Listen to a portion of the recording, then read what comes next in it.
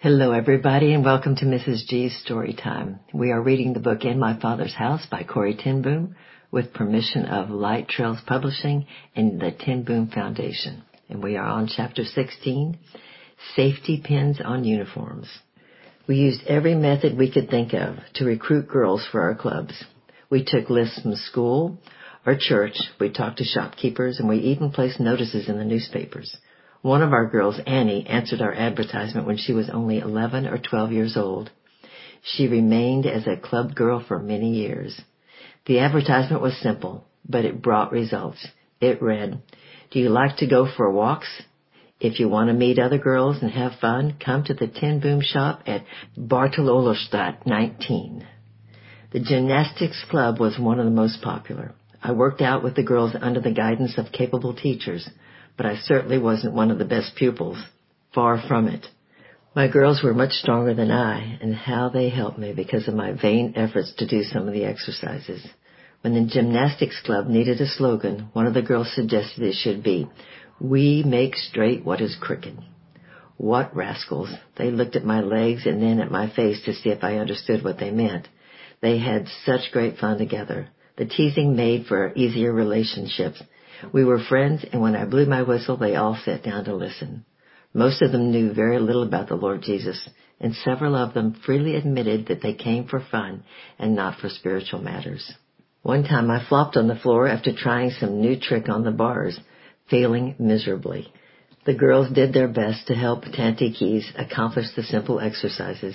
I spied Greech sitting cross-legged in the corner and moved warily towards her. Then I saw that she was crying, and I asked her if she wanted to tell me what was wrong. 'My older sister Betty is dying. I have learned so much here about Jesus, but I know she doesn't know anything about him.' 'Tell her,' I said. 'But how, Tanty Keys? I don't know as much as you do.' 'Tell her about the cross where Jesus died to carry the punishment that we earned. Tell Betty that Jesus loves her and has said, 'Come unto me all,' and that means Betty too." Greech began to cry harder, but it was her turn to work out on the bar, so she struggled to get up and wiped away the tears. After she was through, she came back to me. "Then what shall I do?" "Ask Betty if she knows that she's a sinner." "She knows that." "Tell her that every sinner may come to Jesus. She must ask forgiveness, and then he will make her heart clean. You know what I told you about that today. She must ask Jesus to come into her heart. Let her first say, 'Thank you, Jesus, for dying for me.'" Greech went back for another workout. The third time we talked, I said, "Tell Betty that Jesus said, 'In my Father's house are many mansions. I go to prepare a place for everyone who belongs to me.' When Betty gives her heart to Jesus, she surely will belong to him." For several gymnasium evenings, I taught Gretch more about the way to bring Betty to the Lord. After a few weeks, I was invited to come to their home. Greech invited me at the door, and there was no sign of a distressed little girl. "Tanty Keys, come in. I want you to see Betty." Resting on a small bed against the wall was a pale young girl smiling at me with a radiance only God can give. "Jesus is in my heart. He has forgiven me my sins." Greech told me all about it. Some days later, that girl died, and again I had to speak at a burial. I praise the Lord that my work in gymnastics with the girls, even though awkward at times, had been used to reach someone before it was too late. Gradually, the clubs began to take on some degree of organization. It was exciting to see that it wasn't a case of imposing organization first, then adding upon it the concept of the girls' club, but the need coming before the structured format. Out of the gymnastics club, in particular, came the Girl Guide clubs in Holland. The uniforms, slogans, songs, and mottos were gradually added, but only as there was a necessity for them. We did discover, however, that there was a healthy difference between Boy Scouting and Girl Scouting. One of our gymnastic teachers was a scout leader. I asked him what activities he had with the boys that week, and he showed me some games and taught me some knots. Oh, well, I thought, we can do that. The next day I taught the knots and played games with the Girl Guides. This is easy. I'll just ask him each week what he does and copy those activities. The next week he told me that he had fastened a strong rope on the tree at the top of a dune and strung the rope to another tree some distance away. The boys had to climb along that rope from one end to the other. I listened to this idea, But that day it dawned on my stupid mind that Boy Scouting and Girl Scouting were two different things. The end of the world? One evening I was meeting with a group of pioneers, the older Girl Guides, when Max, one of our faithful members, ran into the room late and breathless, her voice high with alarm. "Tanty Keys, there's something wrong with the stars. They're running all over the sky as if they want to see what's happening on the other side of the horizon." The girls, excitable creatures that they were, jumped up and ran outside. "Why, those are meteors," I said. "Let's go to the Kennepark and watch from there. We can see better." We ran to the Kennepark where our beautiful cherry tree, the Bride of Harlem, was, and watched the exciting display of shooting stars. Peach said, "I'm scared. Is it the end of the world?" "Girls, those are not stars, but meteors, perhaps broken off from other planets. As soon as they enter to the Earth's atmosphere, they're heated and become luminous, like a streak of light." "Peach, this isn't a sign of the end of the world, although Jesus has told us that when he comes, one of the signs of time will be terrifying things happening in the heavens.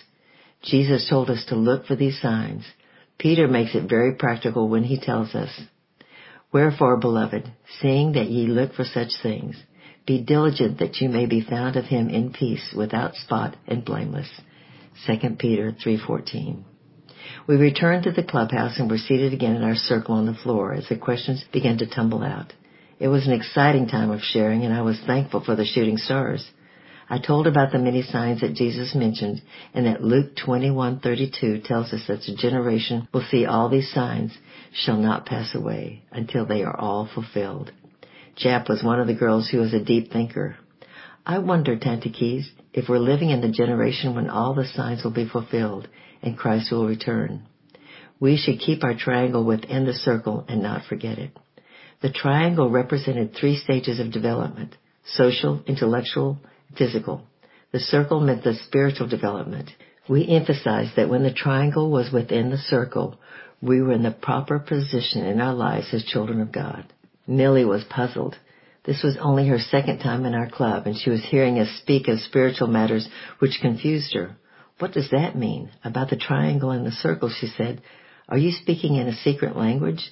For the first time, mine spoke up. "It means stop trying to work things out for yourself and ask God to do it. I tried hard, but it didn't help. Now I have asked him to manage me." On parade. There was one outstanding yearly occasion where my father took a direct part in working with our girls. This was the important Holland holiday on the Queen's birthday. On August the 31st, Queen Wilhelmina's birthday, there was a great celebration with parades, speeches, picnics, and fairs. It was an old-fashioned 4th of July done-up Dutch style. Father, as one of Harlem's leading citizens, organized the activities of the day and sat on the platform with the mayor. Since Father was the chairman of the parade committee, my Girl Guides always had a very prominent place in the lineup. We could display our flag with a triangle inside the circle and take the opportunity to explain to everyone who asked what the significance was of our symbol. On one parade route, we marched with an elaborate horse-drawn carriage, resplendent with a liveried coachman. It was so elegant that I couldn't resist poking my head out of the coach window and making a funny face. Father, however, was always dignified, in spite of his prankish daughter. After Wilhelmina was replaced by her daughter Juliana as queen, the date for the celebration was changed to April the 30th. Since the following day was May Day, the occasion for the International Communist Parade, we always arranged for all the banners to be removed so the communists couldn't take advantage of our decorations. Going international. The club work and the Girl Guide activities grew each year until some members of the YMCA in America heard of these efforts and invited us to an international conference in Riga, Latvia. Little Latvia was an independent country then, still able to practice religious freedom. After the communists seized Latvia in 1940, Christian practices were stamped out. It was in the 1930s when I went to Latvia. On the way to the conference grounds, I was invited to be the guest of 2 old ladies in their home. Their country had been torn by wars and revolutions and had changed nationalities several times. During one revolution, the house of the old woman had been raided. Many of their valuable possessions were destroyed and their antique wall clock severely damaged. It had been repaired many times since then, but never was able to strike the hours. The chain for the weight was hopelessly tangled, so I decided to try my hand at repairing the clock. I worked on the clock for quite some time, although I am a repairer of watches and not clocks. It was frustrating, so I talked over the problem with the Lord, and He gave me a solution. I can still see the two ladies standing hand in hand, tears of joy on their face, when they heard their clock strike again. That night, when one of them heard the clock, she awakened the other and whispered, "Father's clock is striking." How glad I was that I was a watchmaker and could bring some happiness into their lonely lives. At the conference, I learned that I had a lot to learn. I had heard about the leadership of the Girl Guides in other countries and had felt like a real beginner. The spiritual training, however, was a bit of a disappointment. There was a lot of talk about character building until I finally asked, "Don't you think that we miss the purpose when we tell the girls to be good citizens but fail to bring them to Christ?" To my amazement, they changed the program because of that question. The talk about evangelization in the clubs had been planned for the last day, but it was rescheduled for the second day. When I returned home, we decided to improve our image somewhat and have better uniforms. We made dark blue uniforms, but if the girls didn't have enough money for that, we said that any navy blue dress was adequate. With my own homemade uniform, an orange ribbon substituted for the official Girls Guide scarf. I went to my second international conference on a mountain near Vienna, Austria. There I met the top leaders of the Girl Guide movement in England, and they were very proper. Once we had an official roll call, and I couldn't find my belt. I grabbed a belt from another dress and then put that around my waist. We were making a horseshoe march in formation, and Dutch Girl Guide whispered to me in agony when she passed me, "You have two belts. One is hanging on your back." Suddenly I felt very shabby. I compared my dress with the smart uniforms, perfect to the smallest detail. I began to feel like Alice in Wonderland when she grew into a giant. There I was with two belts and that glaring orange ribbon fastened to my front with a safety pin. One of the Girl Guide officers said to me, "I'm glad that I had a chance to meet you and talk on the top of this mountain. But if I met you in such a uniform in London, I would act as if I'd never seen you before." After that experience, I realized that this enterprise was too serious to remain amateurish. When I returned to Holland, we asked some prominent and talented women to help us form a national board of directors. We studied handbooks from all other areas and held many conferences. Since there were a group of women interested in this work from many different places in Holland, we chose a central meeting place, the railway station in Amsterdam. We could work in the quiet first-class waiting room until the moment our trains left. But I became concerned about the direction of the Girl Guides. Coming in contact with leaders from other parts of the country, we discovered that religious instruction was not acceptable. It was considered propaganda for our religion. We could have clubs for Christian girls with Christian leaders, but our aim to reach other girls was made impossible. It seemed that all the club work, Bible studies, conferences, camps, were just preparations for something more. Consequently, a new Christian movement was born. Netherlands Girls Club grew out of the Girl Guide movement and added the missing dimension. After a few years, the outreach of these clubs burst beyond the borders of Holland, and we had 6,000 members in the Netherlands, East Indies, and 800 in the West Indies. Because of our symbol, the name of our club members was Triangle of Girls. The first article of our club law was impressed upon many young minds. It was, "Seek your strength through prayer." Years later, in a time when camping and parades, conferences and singings were beautiful memories of peaceful times, I was in a prison cell. Every sound was magnified in the deadly silence of those cubicles.